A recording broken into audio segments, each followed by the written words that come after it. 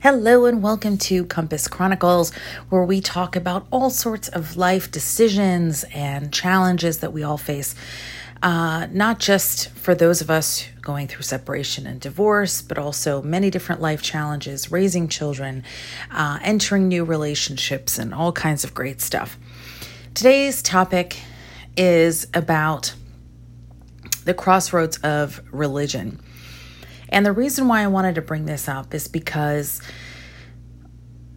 a lot of times people think they know exactly what they need to do. Or, I know what I'm doing. I just need to do this or that or whatever in order to navigate life's challenges. And I work with people of all different religions and backgrounds and ideologies and all of that. So, it's not like you have to believe what I believe or there's only certain people that I will work with. No, it's not that. I strive to be honest and be the person who in your life, maybe I'm the only person in your life, who will tell you what you need to hear, not just what you want to hear. And that can be a really difficult position to be in. Not always the favorite position to be in, not always the most loved or admired position, but I take it upon myself anyway because there are so many people who they come to me because they need a friend like me or they need, a coach like me, a mentor, a guide like me, and they don't have that in their life. They can't, their friends, their family, they're just not suitable for that. And at a time in your life where you need that guidance and you need help navigating which way to go, it's me, right? So let me back up a little bit and give you some background on myself. I had always been kind of spiritual as a kid, understood about God, but it was kind of vague. It was really what people have been taught and then what they were passing on through their own culture, their own religion, their own superstitions, in order to help people behave better. And so I didn't really understand, when people talked about praying, I thought it was kind of like a wish list, like what you would give to Santa Claus, the things that you want, tangible things. It wasn't until I was older that I started to understand what it meant to pray or to communicate with a higher power and all of that. I was born into a technically Muslim family. Neither one of my parents were religious at all or had any sort of connection really to any kind of rules, protocol, and all of that. Most of it was just cultural references.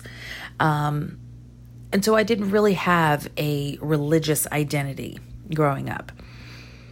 And in my teen years, I started learning about other cultures and, religions and languages and all of that. And I was always very interested in it. And I remember visiting my cousins out in California, and I realized, Iranians can be Jewish, they can be Christian, they can be Armenian, they can be, this, that, and that. I didn't realize there were so many varieties, right? And then it expanded beyond Iran and our culture and, to other countries and all of that. So I started learning more and more. And at one point, I decided I want to be Jewish. So, down to like meeting with the rabbis and being, sent away 3 times and then, finally getting approved for conversion classes and all of that. And on the day of my first class, I chickened out because I was of that mindset where I was like, if I'm going to do this, I'm going to do it. I'm going to do it the right way. I wanted to be conservative, not orthodox, but not, reform, or I was going to be a conservative Jewish woman, right? And I would want to marry a Jewish man, and I would want to have Jewish baby, and I would change the lineage of my family. And by doing that, it felt, I don't know if inauthentic is the right word, but it just felt like I'm creating an identity within the Jewish faith, not that it exists. And even the rabbis were like, "You're not even dating anyone Jewish?" And I was like, "No, I'm just 20 years old and I'm confused," right? And so a female at 20 years old wanting to convert all on her own without any sort of motivation was just really odd for them. They didn't know what to make of me, which is usually the case in my life. And so I remember calling a friend and just crying and just going, I don't know what I'm looking for. I really didn't at the time. And, kind of put that aside. And during the next couple of years, I was really confused, dating wise, and just, not really knowing which way I wanted to go. And it wasn't until, the darkest days of my divorce where I literally was on my hands and knees going, I don't know how to pray. I don't know if I'm even doing this right. All I know is that some people say there's Jesus, and some people say there's God, and some people say there's this and that. I don't know. But I'm talking to you, God, and whatever it is that you want to show me, whoever it is that you want to show me, whatever way that you think I should go, you know better than I do. I don't know. All I know is this life and what I'm going through is horrible. I don't like it. I just lost my mom. I'm scared to lose my children, and on and on and on. And I don't know what to do. I don't have my mom anymore. I had my dad, but it's a completely different thing. And I said, I don't know which way to go. I don't know what to do. I don't know how to feel comforted. I don't know how to grieve. I don't even have time to grieve because I'm going through this stupid divorce, and everything was unfair, and I was worried about my kids and all the things, right? And I remember saying, if there's, if you want me to follow Jesus, well then show me what it is that I need to see and what it is that I need to experience, because I don't know. Jesus was a prophet, according to the people that I knew so far. Jesus existed, but he was just a guy who was a messenger, just like and that's what they say. He's not the Son of God, the truth, the light, and all of that. Never mind the Holy Spirit. That doesn't exist either. For Muslims or Jews, they don't consider that.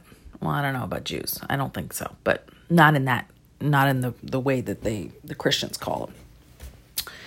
So it was a period of just, confusion during my divorce. And by then I had already made some major, major mistakes in life. And over time, obviously got through the divorce, shaken, rattled, and rolled a few times, obviously it was a horrible time. And I remember little by little, I started, having friendships with people who were Christian, who were going to church, who were, there for me when my family and friends were not.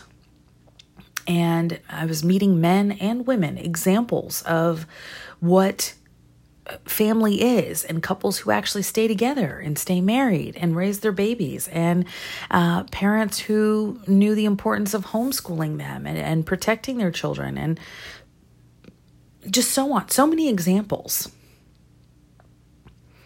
And I learned more. I heard more. I experienced more, gained my own wisdom, and went through, hard lessons and continued. And I remember one weekend, my kids were with my ex, and I don't even know how I came across Cornerstone Chapel in Leesburg, Virginia. I don't know. I can't tell you how I heard about this church, but I did. And I don't know what made me decide to go that morning, but I did. So I woke up early on a Sunday morning and I went to church. And this was before they had the new big church. And I didn't know anybody, found a place to sit, and just listened. And I remember experiencing a church service. I've been to churches for weddings and things like that, but that was like, it had been a long time. And I remember just, at the end, Pastor Gary, asked people if they wanted to pray, to allow Jesus into their hearts, and, sort of the born again or born for the first time Christian prayer. And I said the prayer. I didn't know, if a light switch was going to go on, but I said, you know what? You show me again. If this is the way I'm supposed to go, then I'll know, right? And so one thing, after another, and I continue to find more examples of people around me that showed me the better way to go. And I also, through these friendships and through, relationships in business and everything, I learned to see the people who were better for me, who had morals and values that aligned with my thinking, who were better examples, maybe somebody who, was more developed in their maturity or their understanding, or they were older, wiser, but good people that I could learn from. And it just sort of happened. And I think it wasn't like somebody just sat there, because I've had that before in my life where someone sits down and goes, let me tell you about Jesus. And this is how to become a Christian. And this is good for you. It wasn't that. It wasn't that. I've had those conversations before. And I think in some ways that puts people off, or it makes people defensive, or it makes people feel like it's a sales pitch, right? But I truly believe that as Christians, you can show people, you can be salt and light, and you can show people in the way that you live your life. And people will be curious, and they'll watch, and they'll listen to you, and they'll learn from you, and they'll draw nearer to you if you are what you say you are, and you do what you say, and you do what you're supposed to do, and you live your life in a way that isn't perfect, but it aligns with God's word. And very recently, I was involved in a conversation on Facebook, and one guy said, I believe the Bible is based on short stories. This is the guy saying, I believe the Bible is a bunch of short stories on how to help people live life in a better way. And I think, very simply put, yes, stories from different people way back when, who were either messengers or storytellers who were helping people of that time, community members, live and understand how to live better, whether it was dietary or relationships, government like taxes, things like that. It was all to live better, to have a more prosperous life, to be healthier, to have better relationships at a time like that. And humans in general don't change that much over time, even thousands and thousands of years. Trials and tribulations and challenges between men and women still exist. Family, the lifelong journey between right and wrong and consequences, cause and effect, all of that. It doesn't change much. And so let's bring it back to Compass Lifestyle Solutions and what I do when I work with people. I've found that we all, some people would say we all sin. Well, yes, of course. But I found that those who are facing some major lifestyle transitions, going through separation and divorce, parenting struggles, relationship struggles, it's because we've gotten off track with our morals and our values, and we're allowing the world or society to influence us. And if we focus back on God's word, we have to have a higher power. We have to have I never understood when people would say God-fearing. And I would say, well, if God is loving, why must you fear him? But it's the same way that we would fear, quote unquote, fear a parent, a beloved parent. You're not fearful that your parent might beat you. I mean, yes, some people have gone through that. But that's not what this is, that's not what I'm talking about. But you would feel a sense of, I don't want to disappoint this parent. There is going to be a consequence. Doesn't mean that I have to be black and blue, but there is a consequence to my action. And so I don't want to do something that's going to cause a negative reaction. I don't want to cause something that would, make my parent be disappointed in me, or to cause me to apologize, or to repent, right? Or to confess, whatever. I don't want to do that. So I would much rather listen to what I'm supposed to do, obey the rules, and do what's right. And so we all need that throughout life, regardless of how old we are. And we all need that so we know there's a higher power, there's a right and wrong, and a moral compass, right? And when we don't have that, we get confused, we get off track, we start to make decisions that are counter to the life that we want to design, that we desire. When we start to make decisions, we start to go the wrong way, opposite of, the life that we're trying to design. So it's important for us to stay focused and to make the right decisions and go the right direction. And that can be challenging for people, especially when you're dealing with a lot of stress, you're dealing with a lot of emotions, you're dealing with, trying to keep multiple balls in the air in life. It can be very challenging and you get distracted, you get overwhelmed and all of that. And that's where I come in, right? It's easier for me from an outside perspective to look at the whole scenario and go, okay, you're putting a little more focus here.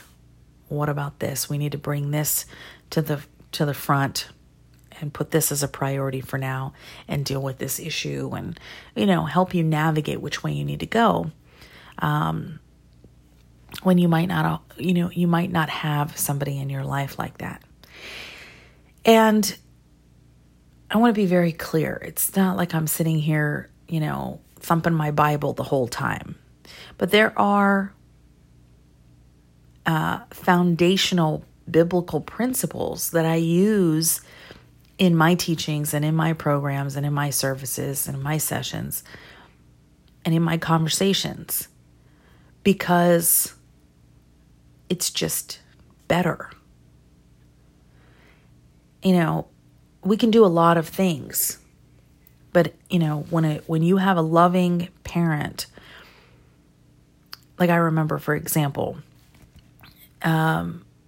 my cousins would say, "Oh, let's go to a movie," and I would say, "Well, what time are we going to go to the movie?" Well, there's one at 8, but there's one at like 10:30. And, and some of them would be pushing for the later one because, that was cooler to go to a later movie. And I would tell my parents, I would say, they want to go to a movie. And my mom would say, well, which one do you want to go to? And I would say, I don't know, 8. I got to work tomorrow. Like I was in high school. I have to work tomorrow. I'm going to be tired. I've been up since, early in the morning, whatever. And she would say, well, go to the 8 o'clock one. Well, I don't know. Some of them, they want to go at 10:30. And my parents would say, nothing good. By the time you get out of the movie, it's going to be after midnight. It's going to be dark. It's going to be this, girls, whatever. Excuse me. Nothing good happens after midnight.